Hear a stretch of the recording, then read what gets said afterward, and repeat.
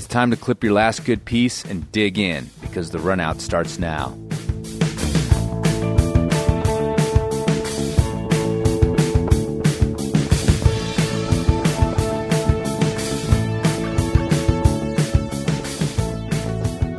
Do you remember in the good old days, you remember the show, The Lifestyles of the Rich and Famous?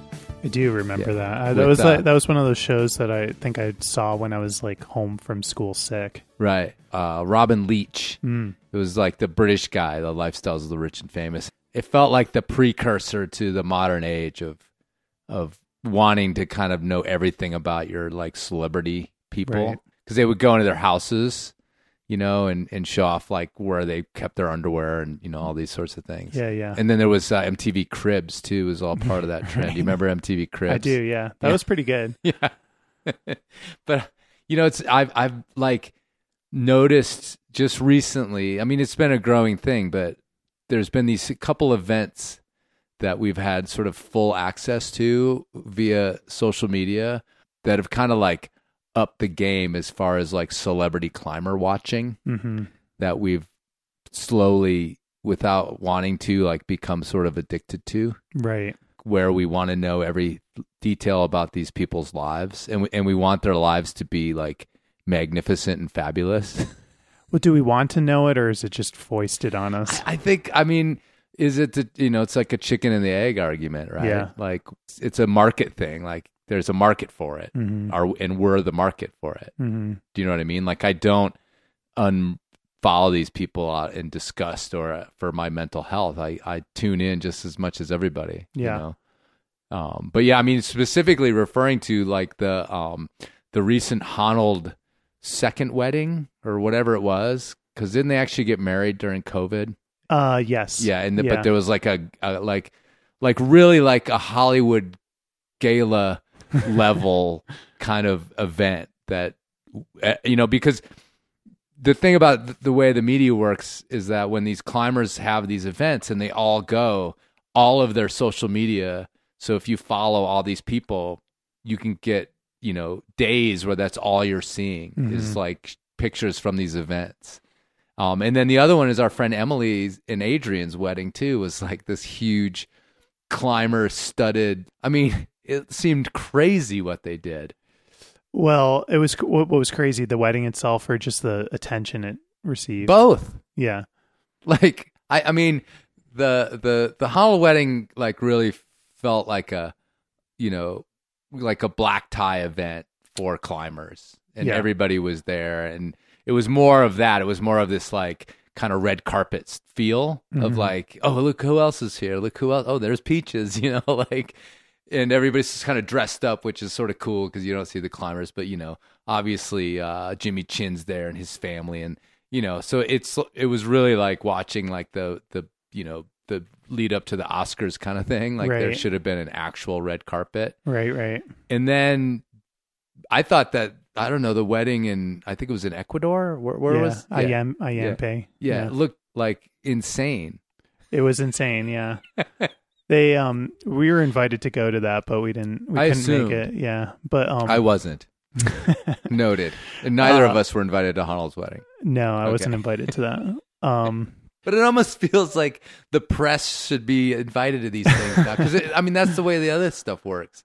It's like everybody, like, like a true movie star wedding. Like, it's supposed to be a private event, but, you know, they make sure that the right people are there to take the right pictures to make the event like a big deal. Yeah. And I don't know if we're there yet, but it, like, the way they're showing up on social media certainly feels like it's, if it's not quite consciously curated yet, it's getting there.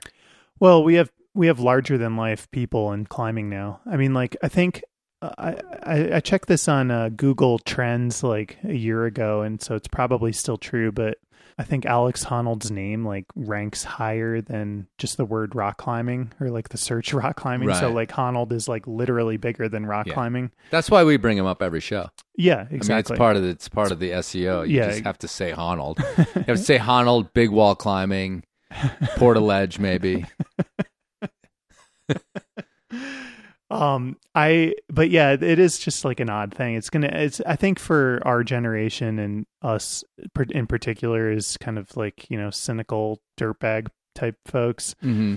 It'll never not be weird to just see so much attention paid to climbers who are just dirtbag climbers, and live the life and like kind of do all the climber things that we do. But yeah, it's just weird that, Honnold's wedding is like in gossip papers and impending delivery of a child it's going to be covered with the same fanfare. Well, you know what I was thinking about was you ever read the New Yorker's Talk of the Town? Mm-hmm. Yeah, that's kind of what it like, which is, it's just like, it's like this socialite. Yeah, it's socialite, like New York scene. Yeah.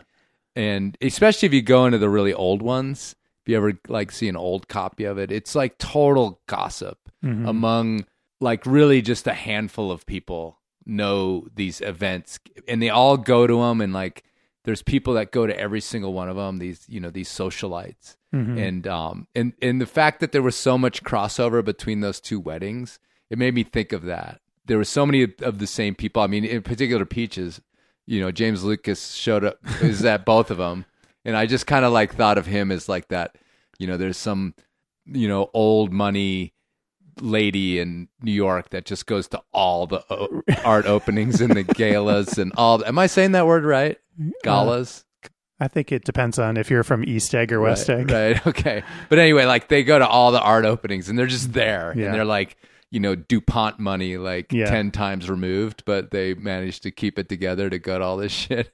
It's like, I kind of saw Peaches as that guy. I mean, clearly he's good friends with all those people, but I just thought it was funny. It is a little Boulder centric too. Like the Venn diagram of those two crowds is largely overlapping with like kind of like the cool in crowd in Boulder, and happens to also overlap a lot with like the professional climber class. Yeah, there's like a conduit between Vegas and Boulder that's gone really strong too. Yeah, so yeah, it is weird. I mean, it just is weird. Well, then we have the whole all the baby announcements too. We've got the impending Honnold child coming, and then we've got Andres, talking about or announcing pregnancies on these things, and I mean, I made a joke like that we didn't really care about who backer was. I mean, if we think about like previous climbing celebrities, right? He was kind of like one of the first like poster child climbers that actually, would get on these like talk shows on the news or be on the covers of non-climbing magazines. And I guess that was the first thing, but we just didn't have the access. Maybe we did pine for it, but it wasn't there. Yeah, or if people tried to do it, it would be like super cringy and like people would just mock it. You know? But yeah, we don't have that kind of shame filter anymore. It's just like very, it is a celebrity culture now. And well, we're inundated too, because I was thinking about like, let's say backer, and honestly, like my whole kind of psyche around John Backer is populated by about like 6 or 7 photos of him.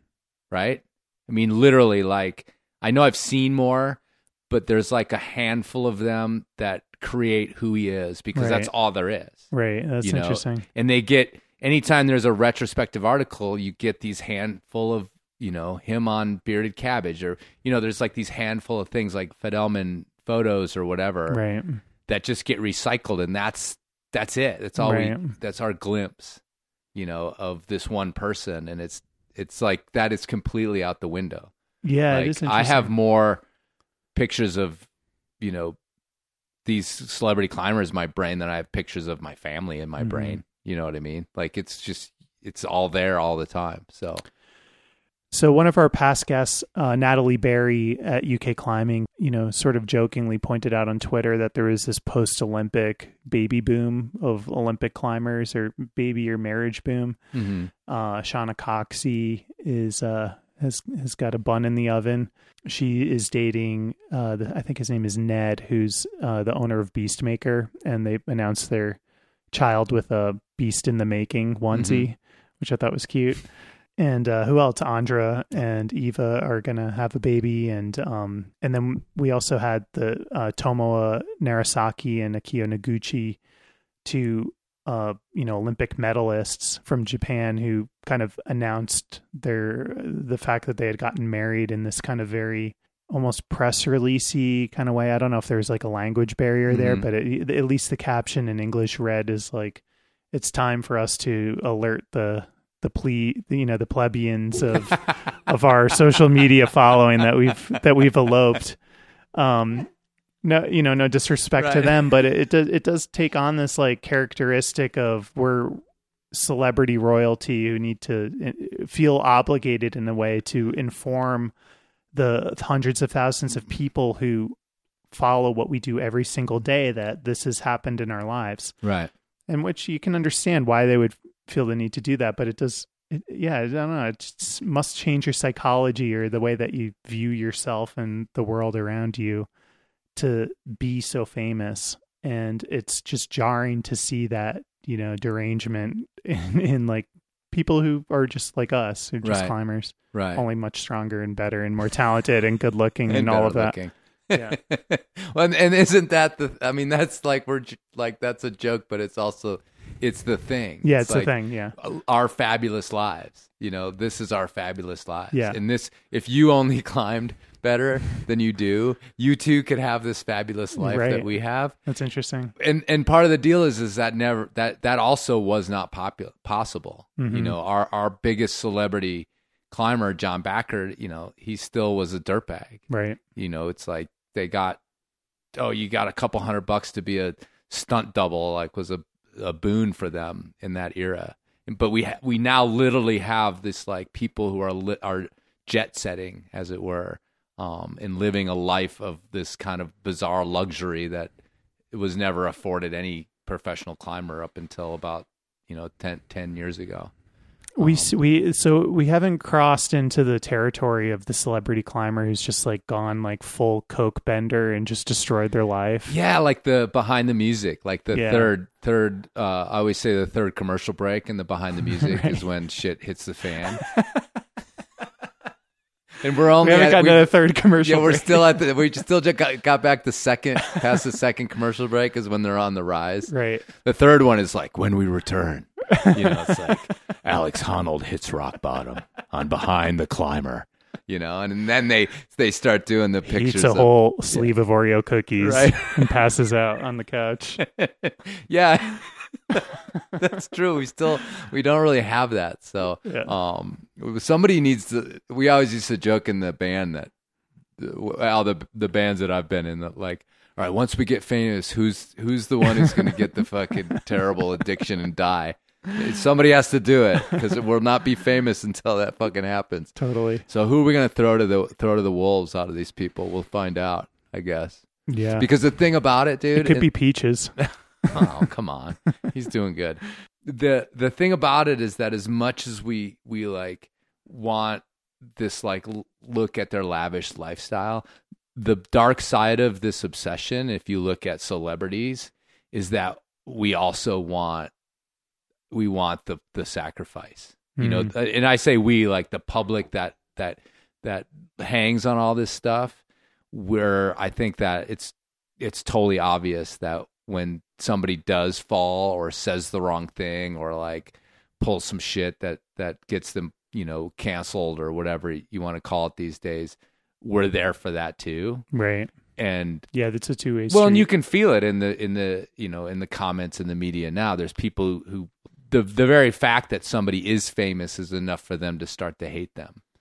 And climbing's, I think, maybe even a place where that might be, even more kind of roiling under the surface already, because we have this like anti-establishment kind of vibe that has always run through it.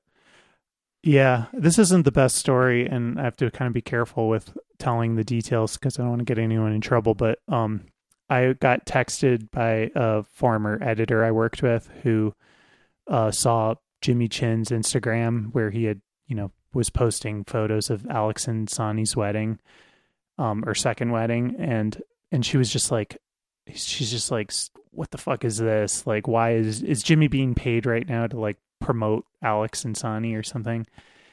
Like, why now? because she didn't realize that there was a second wedding. She had just remembered the first one. So her go-to instinct was there's some like kind of media gimmick, or there must be some kind of like thing that they're promoting that no one cares about. And so, and she's not even a climber, but she's an editor in the outdoor space. And it was interesting to see that cynicism, like that was her initial reaction was, what is this? Like, this must be fake. This must be some kind of paid sponsored post to promote something or another. And and so I think that is that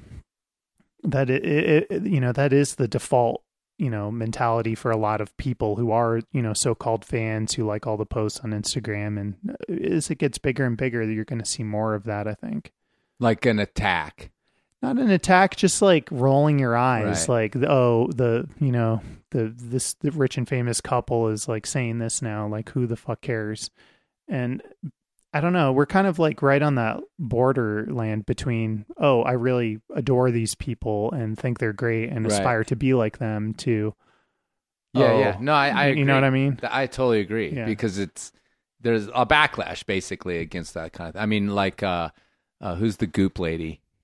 Gwyneth Paltrow. Gwyneth Paltrow, like there has to be like this sacrificial lamb of where just like they go so far that like it just, you can't believe how like obnoxious they become, kind of thing. It was the vagina eggs that did it for me.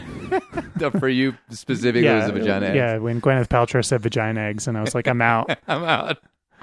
You know what I mean? Like it becomes like really obnoxious. And like, I think, but that's the problem too with us, again, like an older generation coming from the don't sell out land, like we started in the world of, that was something that we seriously talked about all the time. It's basically written in stone. Yeah. And now, maybe I don't know, are there people that are, in their 20s for whom this is all just like, they're just lapping it up without any rolling of the eyes whatsoever. I think it's just seen as normal. Right. I mean, like, I don't know where I saw this, but like the number one job that, Gen Z wants to have is like a YouTube star. Influencer? Yeah, influencer. Like they want to be like on YouTube and like making videos, okay. So yeah, we're out of step. We're totally out of step. Yeah, totally. Yeah.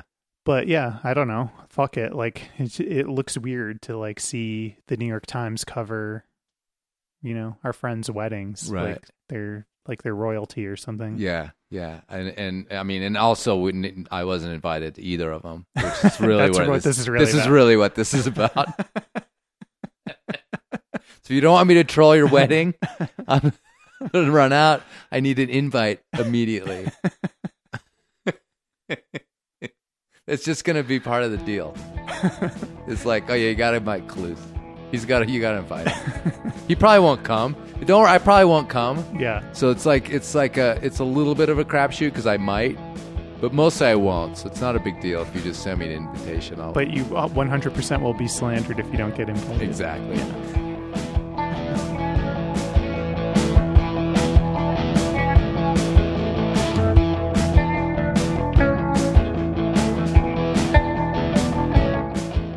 Dorian Evers is a climber and couples therapist at Cultivate Therapy in Boulder, Colorado.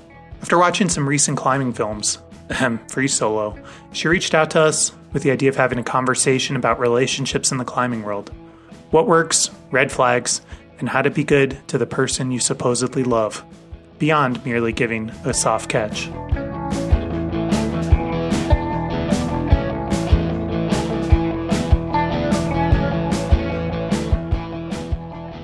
Just so I know, it's helpful for me to know just your experience with therapy or couples therapy, and if there's none, that's totally okay. I just kind of like to know. You're going to leave this conversation horrified by whatever the equivalent of an emergency room recommendation is for therapy. You're going to be writing a prescription for us. For people who need therapy. You're going to have an intervention. Because I have none. I have no therapy background in like for any reason I have whatsoever. been to therapy. One of those people. Yeah.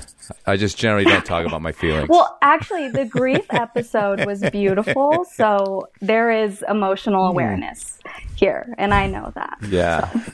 That episode is one of the reasons I stopped talking about my feelings. No. Kind of, but not really. No, it was more the video I did with those guys that I talked about in that episode. I said that was like as much sharing as I'd done in like 20 years in like 20 minutes. I know. I heard that and thought that must that was not maybe the space to have you might need a restorative experience would be very helpful. But anyway. But yeah, tell us a little bit about your what you do professionally, and maybe also throw in a little bit about your experience with the climbing world. My name's Dorian, and I am a couples and individual therapist in Boulder, Colorado. I see people in person, and I also see anyone in Colorado online, which is really nice. And I work with couples, mostly using something called emotionally focused therapy, which is a type of therapy that helps couples understand what's happening in their relationship and be able to have different experiences, so then they feel seen, they see each other, and they're able to communicate in a different way that feels really caring and connective. And so that's what I do. As far as my relationship to the outdoors, I am always outdoors with my husband and just with, myself. And as far as myself with climbing, I climb. My husband climbs a lot more than me. And that's what I notice, right? This is what's drawn me to the outdoor relationship piece, is when there's a difference in stoke for climbing, how do you navigate that? And how do you make sure that that doesn't become a strife in the relationship? And that can be for anything, whitewater kayaking, mountain biking, paragliding, some of these like high risk sports for some. Like you can take it to a pretty extreme level, helping couples stay connected through that. But I climb. I am, probably your average front range climber, to be honest. You seem much nicer than the average front range climber. I know. That's why I'm like, I mean... No, I mean, so Dorian, you reached out to us it seemed like you had a lot on your mind about relationships, and specifically relationships as the outdoors, and, kind of distinguishing or delineating the kind of structure between, a romantic partner and a climbing partner. Climbing is just like an interesting sport that's kind of differentiated from a lot of the other outdoor pursuits in that unless you're Alex Honnold, you end up having to climb with someone, and you have to make decisions together, and you have to, there's just a lot more, complexity than, a running partner or, a kayaking buddy or something like that. So, climbing's sort of unique in that sense. And, this is just like an endlessly fascinating topic. So Chris and I thought it would be really fun to just talk about, specifically about couples who are maybe doing it wrong, because, if you're in a happy relationship and you've got a great climbing partner and a great romantic partner, then, you can stop listening now. Yes, right. And I'm sure 0 people have turned the podcast off after saying that. I mean, we all have, we all struggle, in romantic partnerships and climbing partnerships with dealing with this other person.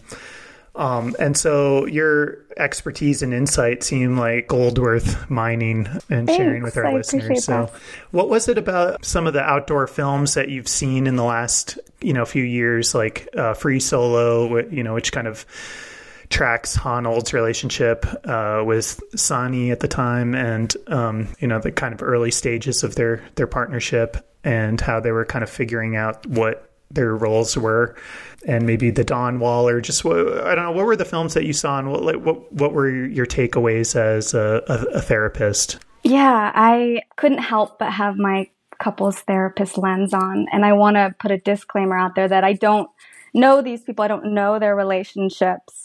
I haven't talked to them, but I just get like a snapshot of their relationship. And what I noticed right in Free Solo with Alex and Sonny, what I thought was so interesting was almost like what I would hear from people who would watch it. And they would say, wonder about their relationship, wonder about how are they making it work. This Alex is putting himself in some really big, like risky situations there from the common person, right? That feels risky. How is Sonny navigating this situation, knowing that her partner is taking these risks there? And you don't really see the conversations that are probably happening behind the scenes.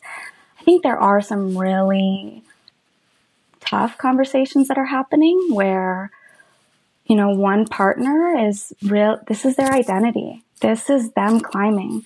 And this is what makes them feel alive. And so, of course, their romantic partner wants to hold that, but they also have fears and worries about their partner climbing these really tall walls without a rope. And so I wanted to be a fly on the wall in that van and hear what was happening when the cameras were off and how they were navigating that, because I also wondered, how is this relationship having an impact on Alex's headspace as he's climbing? Are her worries penetrating his head and his mindset? I don't know, but I wonder. And how do they talk about that so he can stay safe doing that? The answer to that is no. No. Alex wasn't thinking about that. He was just focused on free soloing El Cap. Yes. Right. Well, the lens thing is important because obviously the filmmakers, you know, chose to portray that, you know, relationship a certain way, in an interesting way, a way that would be, controversial, because they were in the van the whole time, and then they took a few times and a few things so it is really hard to know. So you are just basing it on what they've sort of given us.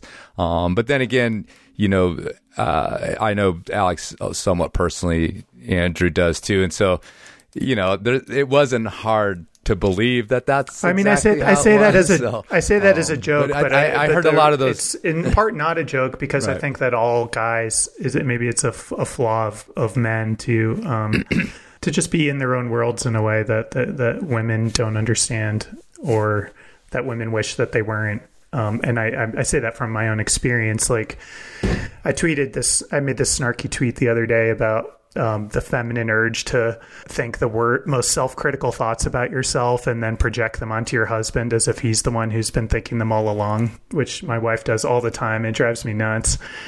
And, you know, and just last night I was doing the exact same thing. So there's like a masculine version of that where I was upset that, you know, I was stressed about work and my website was broken and it was pissing me off. And then I started spiraling into blaming my wife for things that she didn't do.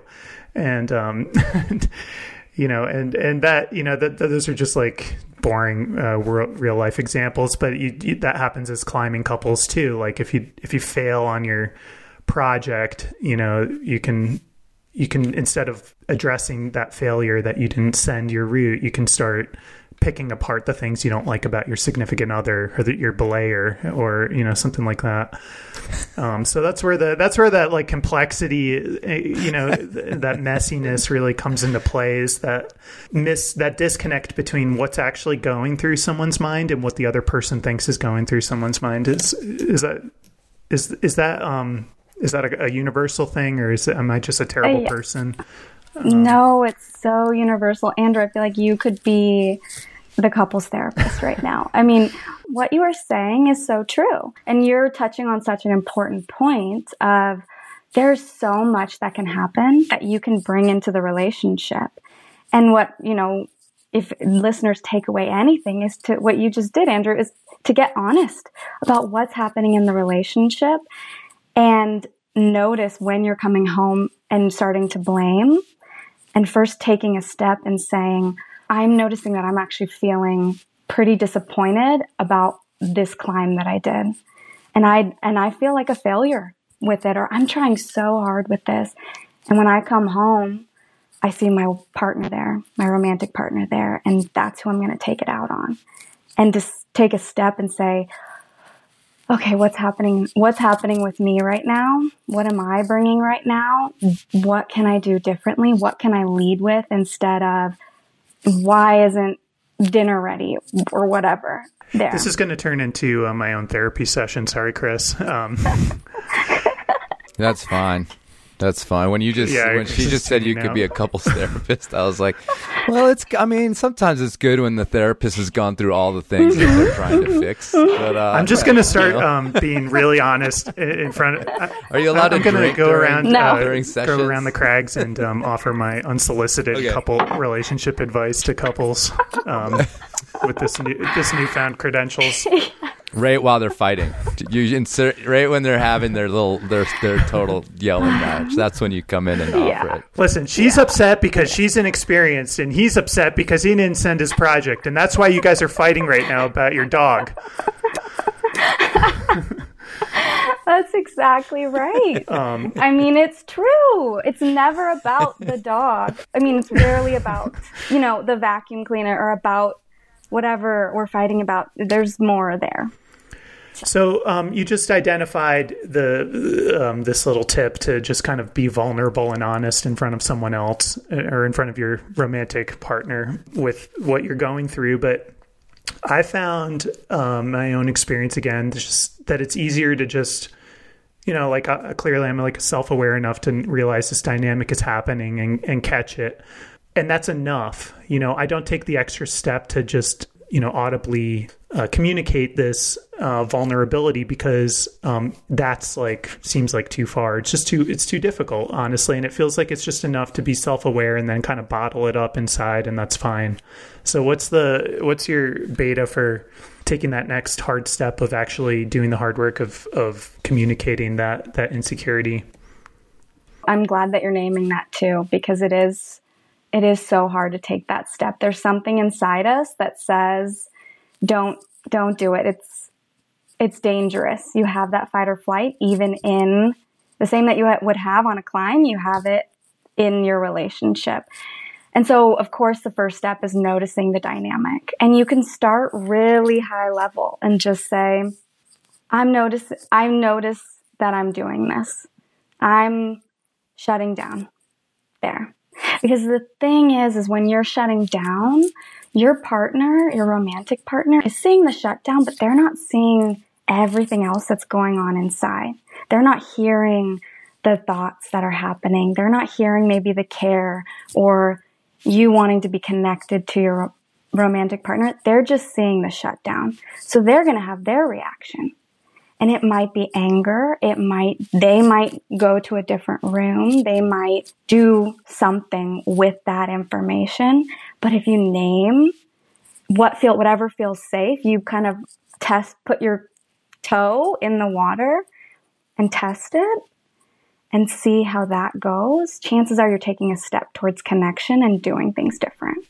In climbing, there's just a lot of complicated emotions and feelings and fear and adrenaline and it's just like an emotional sport in a lot of different ways. And so do you think that because climbing as a partnership can be so complicated, and especially if you're a beginner climber, you're kind of wading into these like really intense emotions and sort of inexperience, does that make it harder to have a relationship with a person, like become romantically involved with someone, or more fraught with complications? Or do you think that the climbing experience can actually make people have a stronger relationship? Or is it some kind of like pressure test that has an effect on relationships one way or another? I guess another way to say this is, if you're a new climber and you're just trying to figure out your role as a climber, is it wise to also complicate that by pursuing a romantic interest in your climbing partner at the same time? I think if you have a solid belay relationship, you are setting a really good foundation for a romantic relationship, if that's where it's going, because you are being clear about hopefully you're being clear in communication. You're saying when you need your partner to take, when you need safety. You're telling them when it's been too much and you're needing to take a break, or if you can't do that, you're going through everything in a hard climb that you would in a relationship. And so you're setting the stage for a solid romantic relationship because you're naming those fears, you're naming those worries, you're having these tough conversations. Hopefully you're being comforted in when the climb doesn't go well, or, given like a pat on the back to make you feel better. It's starting there. And if that belay relationship isn't going well, and you notice that maybe that belay partner isn't being supportive or pushing you too hard or not listening to your needs, or kind of feeling like you're forced to go harder than you need to go, then maybe that's not a good romantic relationship, and maybe it won't work out if you don't address that. It's a good test. That's really fascinating, actually, that it would go that like basic to where like, yeah, if they're a good belayer, then maybe that it's going to work out because, and I want to say, the thing I noticed, and I joke about it a lot, actually, is just, when you're at the cliff and you sort of are listening to a romantic couple climbing together, and it's like not working out, or it's starting to become cringeworthy, or there's tears, or and I've just shake my head. I'm like, God, you guys should just bail. Like, it's, right. What is the, with Dan Savage's thing? Yes. DTMFA or whatever, dump the motherfucker already. Yeah. If like he, and I'll say he because it's generally he, is being, a total asshole, either yelling at the belayer or yelling at the climber. And I'm just like, oh, get out now. Like, don't live in your van together for another year where you just can't stand each other. Like, and so it's funny you say that, because I've seen that as a real indicator. Like, these aren't the only problems this couple has. They're just manifesting themselves on this rope. The other thing that I think, and you opening with the Free Solo movie, I think is cool because the risk, I think the fear, is something that when we talk about, let's say a couple that, road bikes together, or, there's a whole bunch of other sports that can be very intense in very different ways. But, there's these extreme sports, climbing included, have a fear danger factor. And I think, again, watching sort of couples unraveling, or, their relationships being reduced to like, a smoldering mess in front of you on the climb, like the fear becomes a big part of it. And, the differentiation in how the two people approach the fear and things. So what's your comment on what the fear part of climbing can sort of do to a relationship, and or how to sort of navigate partners that are working together on different fear levels with climbing? So with fear, and with rock climbing relationships, regardless of, stoke level of rock climbing, it comes down to being honest about the fear. And a lot of times what I see in in the relationships that I work with is a lot of times the woman is the first person to name the fear there. And I have an example, right? My husband went climbing in Rocky Mountain National Park. He left at like 3 a.m. and it was 10 p.m. and he wasn't home. And that was really scary for me. I didn't know what to do. It was midnight, not home yet. That was really scary. And I obviously freaked out a little bit because I was worried for if my husband was alive, basically. I didn't know what happened on that climb. And to most climbers, they're like, yeah, that is normal. That happens. But to me, when I don't go out to Rocky Mountain National Park, I don't know. And so what I had to do was I had to name that fear, and it had to be held by my husband. It had to be seen, and just hearing, yeah, that must have been really scary. That was enough for me to be like, okay, thank you. And now let's go get an inReach. So then I know to not call search and rescue on you. Because that would happen, it would, because it's scary. So I think naming the fear, and so say your romantic partner names the fear, how do you as the climbing person take that fear? Do you push it away? Do you dismiss it? Do you say, oh, I'm such a good climber. You don't have to worry about that. I'm okay. Nothing's going to happen to me. That doesn't do a good job of consoling your romantic partner there. That heightens the fear. And then that person, that romantic partner who's not climbing says, well, I'm still scared. And I'm just going to be more scared now. And what does that do? So being able to slow down and hear the fear is important there.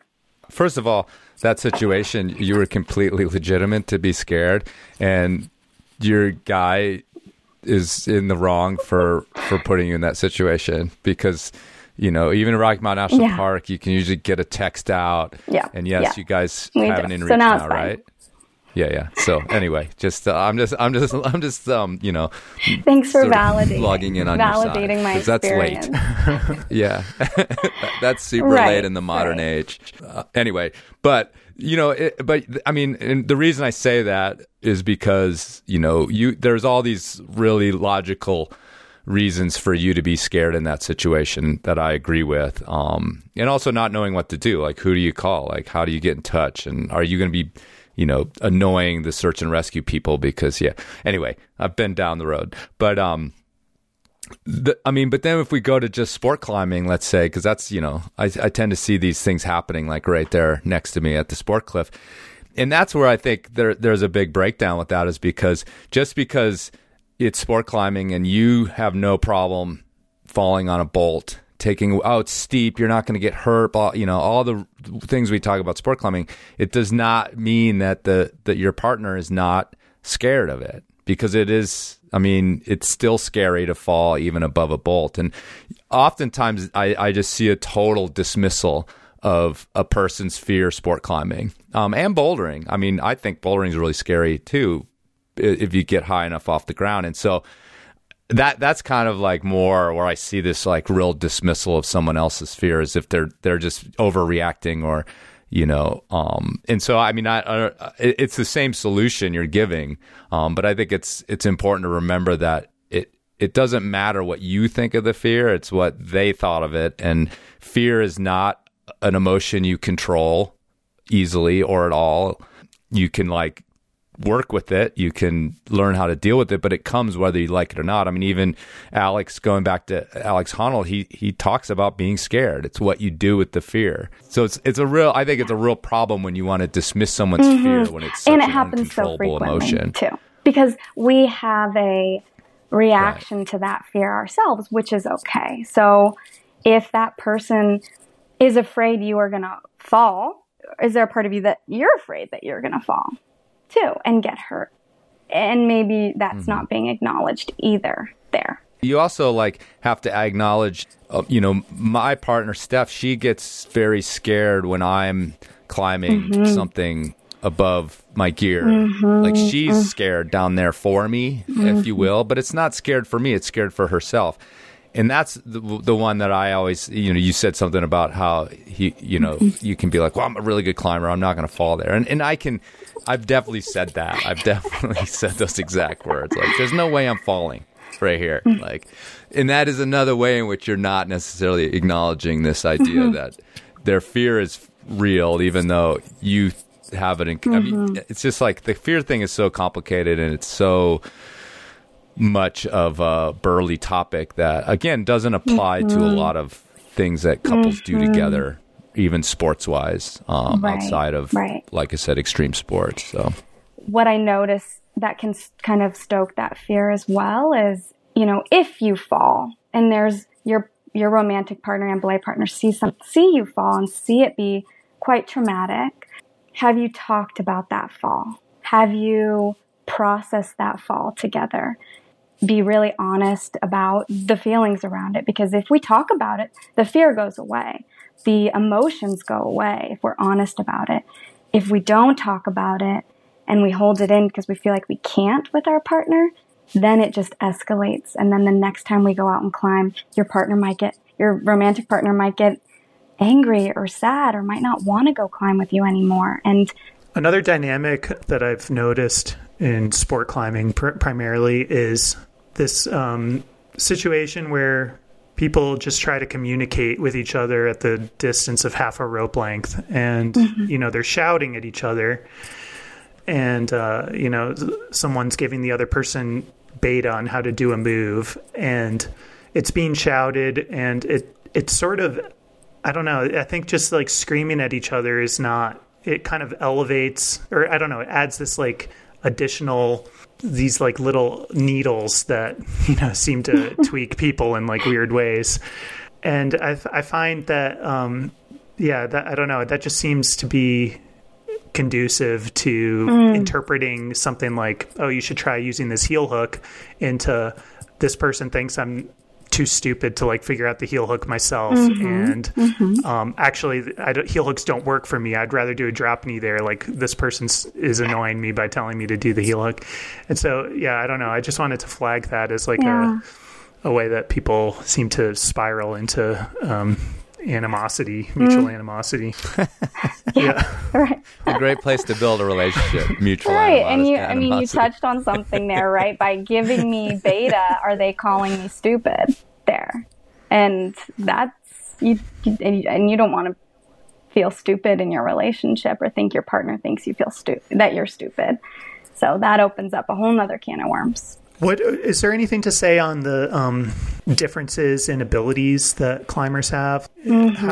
How do people navigate differences in climbing abilities, whichever way that goes? Like, what are the red flags that you need to be aware of personally to, if you're a guy and you're the girl you're dating, I guess we're speaking strictly of like the cis heteronormative relationships in this conversation, which probably is worth just flagging.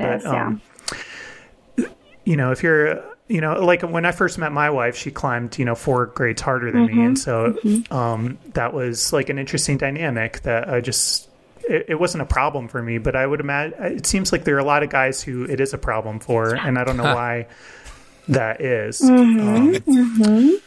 But yeah, just like differences in abilities is like I don't know. There's a way in which you can be spiteful toward a person for their success, or even condescending toward a person who's not as strong or as good as you are, and you feel as if they're holding you back in some way. And so those two, there's like I don't want to call it a power differential, but I don't know. There's a difference there that creates yet another complication in navigating these waters. It does, and I'm really nodding my head here as you can see, because it's true. And when there's a differential there, when one person climbs harder than the other, or maybe one is more into the sport than the other, that can cause conflict. And whenever there's a conflict in the relationship, it's time to slow down and get honest about what's happening there, and to name that, and to say, as hard as it is, wow, I'm feeling spiteful, or I'm feeling angry that you're climbing harder than me, and I feel less than you. And that's hard for me. But what you don't want it to do is to come out in a passive aggressive way, where then the partner that's climbing harder feels like they can't be who they want to be, and they need to lower themselves to your level, because on the inside, that's going to challenge them and cause turmoil within them. So then it's on that romantic partner who's climbing harder to be honest there, and to say what's happening on the inside, and to name the resentment, to name the spite, to name that. And those are really hard conversations to have, because just like in climbing, if you're going to reach for a really hard move and you don't know what's going to happen, that's the same thing. Is me naming this going to be the end of a really important relationship? Chances are not, but we have to take that reach and take that step to see. The ability level differential can, play into some, just like truly some logistic problems of like how much time do you end up spending together climbing versus climbing with other people, because if you're sport climbing or whatever, it's not always as big a deal because you can each be working on your own routes. But other types of climbing, it requires, and I'm in that relationship, or maybe not quite as much anymore, but earlier on, and I wanted to do these expeditions that took me away. And as much as I wanted to be supportive, I was not, I couldn't honestly say, yeah, you can come and climb this with me, because you can't. And so that honesty thing is tricky because, that's the truth and the honest part of the way I'm feeling about it. But it's also, there's very difficult ways to say that without insulting the person or making them feel less, or that you want to spend time with different people. I think that, to me, when I read, you sent us some sort of notes and some talking points, and the stoke level thing, which plays into this ability thing, which plays into spending climbing time apart from one another, that's like a big heady mess for me. And it's taken us a long time to work it out. Having a kid, which basically destroyed both of our climbing times simultaneously, actually helped. It sounds like there's something there because that now we're we both need screwed. to dive into. We both don't get to climb, but yeah. So this is my current relationship. It's never not been a problem in relationships, whether the person climbed or whether they didn't really climb. I can't think of a relationship I've been in where this wasn't at least bubbling around. Yeah, when you said that, I thought of the new 14 Peaks movie too, and that relationship, Nims and Suchi. He was gone for a long, long, long time, and she was happy to support him. And so there's something there happening in that relationship where it's working. And that's a snapshot again, and in a movie, and maybe she just wanted to sound really supportive. What I think is so important there is there are times where it's like, this lifestyle isn't matching, and this might not work. And there's times where, of course, there needs to be compromise in relationships. And I have a feeling that, again, if you slow down as the person that wants to go on expeditions, if you're able to communicate how important this is to you, how this is a part of your identity, this is what gives you life, and you're able to communicate that in a vulnerable way to your partner, to your romantic partner, and you're able to hold your romantic partner's feelings too about it, and to say, yeah, I know this is tough. There's something really beautiful that happens in a couple where they're able to see each other, and you then view that expedition as, my romantic partner gets to go on this expedition, and I can't wait to hear about it when they come back. It happens. It does. And it takes really hard conversations that might not go well in the beginning, but you get there. You do. One of the things to flag in the climbing relationship is that performance is such a part of how almost everyone, at least sometimes, approaches climbing. Whether you're in the gym, it's about trying something harder.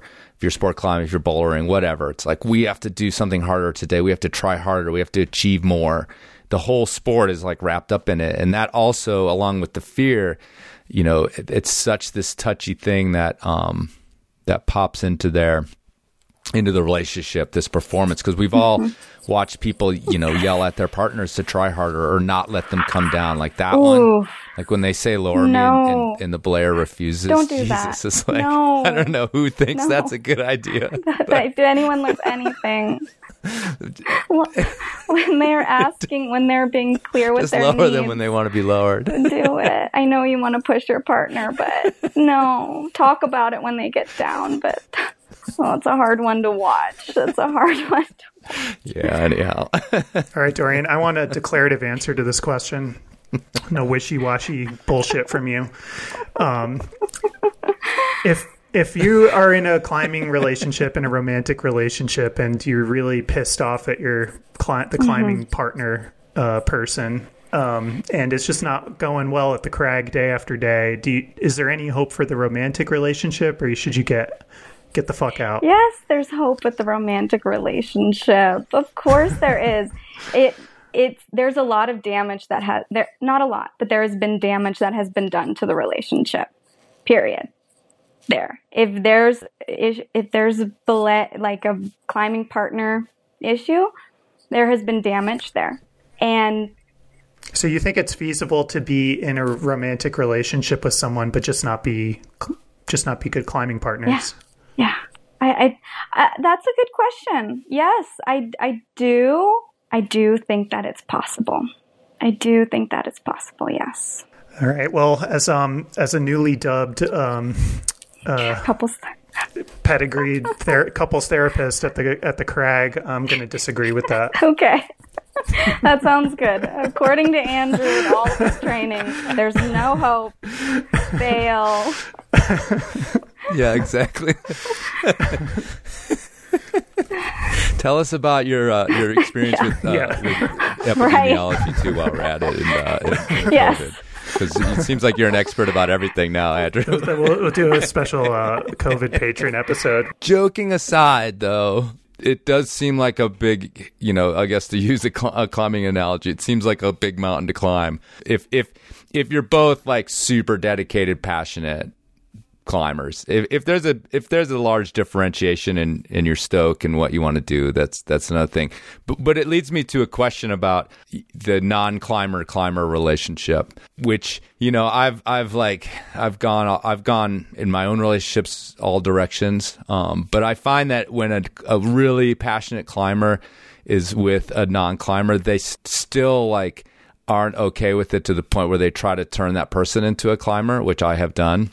So I guess if you are in those kind of relationships and feeling that, disconnect from each other, do you have any advice about that, about how to sort of talk about your time spent together and where climbing is going to fit into it, and addressing first that those differentiations? It's pretty common. I see it a lot in those types of relationships, and I think it's important to notice resentment when it's building, because resentment will happen, and to nip it in the bud before it gets too hard when that resentment happens. And again, the way to do it is to talk about it, to say, this is hard on me. My identity is a climber and you are really important to me and I want to climb. How can we make this work?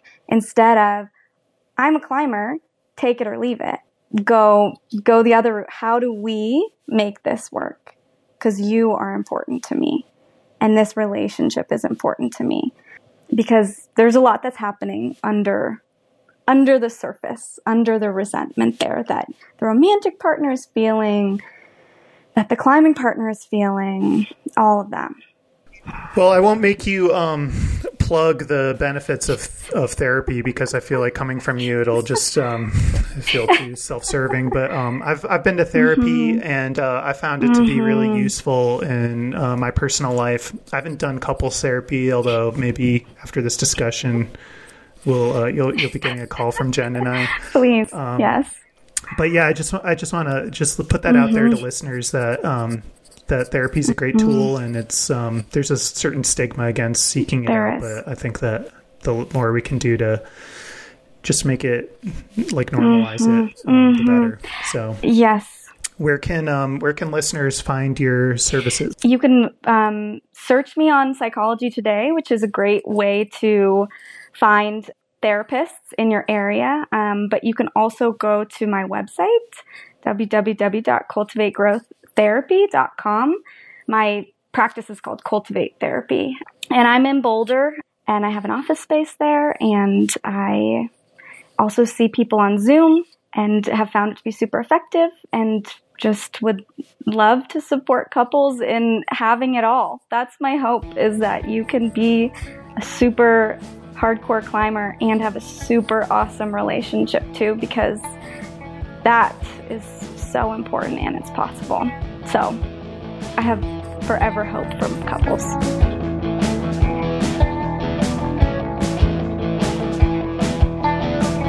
If you're sitting there thinking, how the hell do these guys keep this amazing run of incredible content up and going?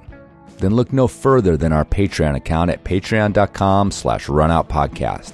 Support the run out there and get ebullient bonus content like the story of how a dick move on Tenkan Poche in the Himalaya nearly got Andrew canceled. Again. The bonus material is raw and for your ears only when you become a patron. So join us in the shadowy inside world of climbing at patreon.com/runoutpodcast.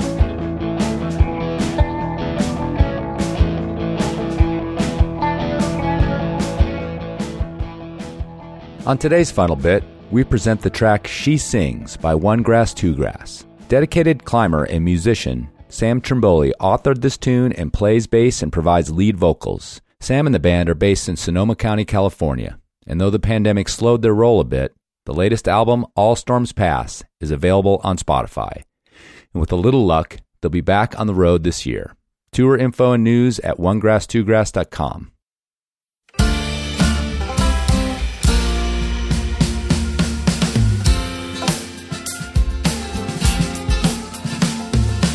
Fix her guitar, and the people all stop what they were doing in the night.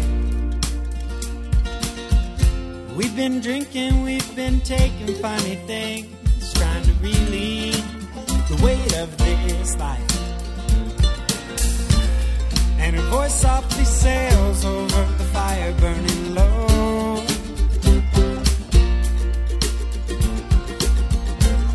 And we'll dance and we'll sing to the songs that we know.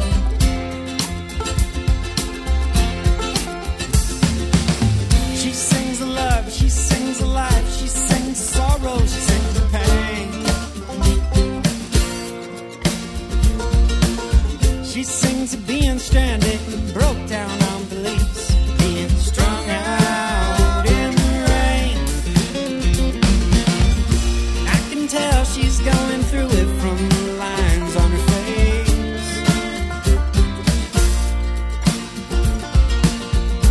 They are just like mine, we are the same.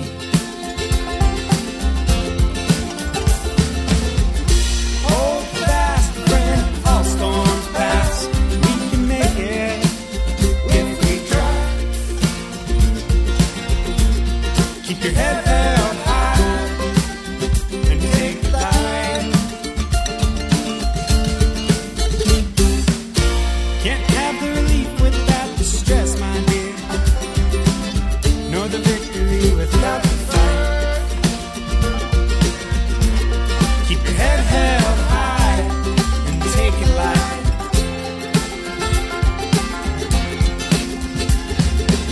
Spinning in circles, trying to reconcile with the difficulties that this life can bring.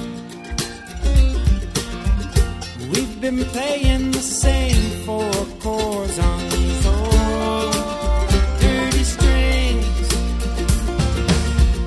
A little rough around the edges, oh, but we'll feel like angels when we sing. Peace to our souls, these melodies bring.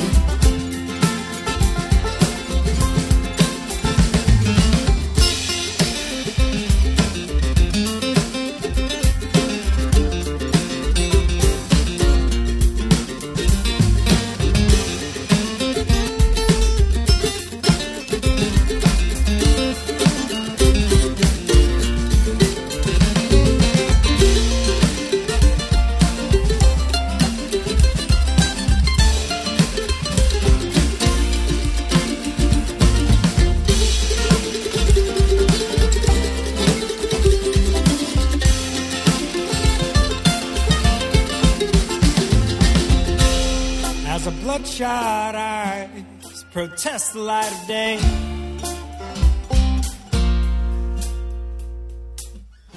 morning dew gently glistens on the grass until it slowly dries into day.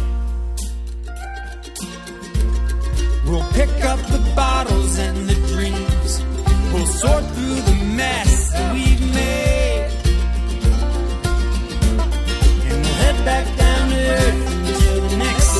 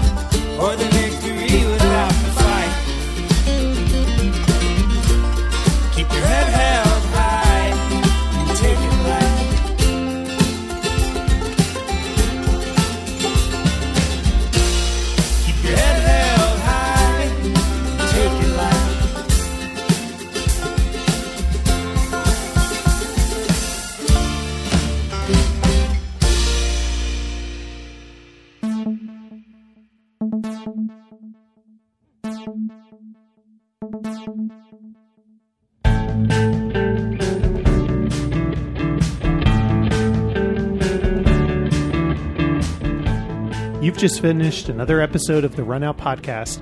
I'm Andrew Bisharat, and you can reach me at andrew@runoutpodcast.com. And I'm Chris Kalous, and you can reach me at andrew@runoutpodcast.com. Dude, come on. Because Chris at runoutpodcast.com is where emails go to die. That's true. We also have a Patreon that you can support our show at, and it's runoutpodcast.patreon.runoutpodcast.com. No. It's patreon.com/runoutpodcast. Yes. If you dream of sending 514 every month for the rest of your life, you should go and sign up at patreon.com/runoutpodcast.com. No, .com/runoutpodcast. Something like that. Give us some money.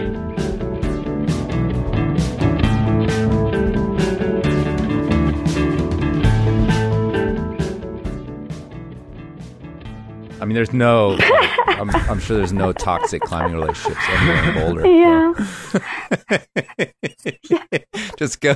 Do you just go fishing like, at the climbing gym there? Just hey. I do. Sometimes I will. I can't help it. At the climbing gym, I'll hear fights, and of course, you want to like listen in and be like, let them down, or just. There's a lot there. There's. I feel like I could be of help. Excuse me. I noticed that you guys are fighting, but I feel like I can be of help right now. Right. Yes. Yeah. People are like, that's going to be your business, Andrew. You'll just like do a. You could just put a little like Lucy, Peanut Lucy kiosk in the gym, like $5 therapy for like 2 minutes or whatever. Conflict resolution by Andrew Bisharat. I'll invest in that for sure. Yes. Mm-hmm.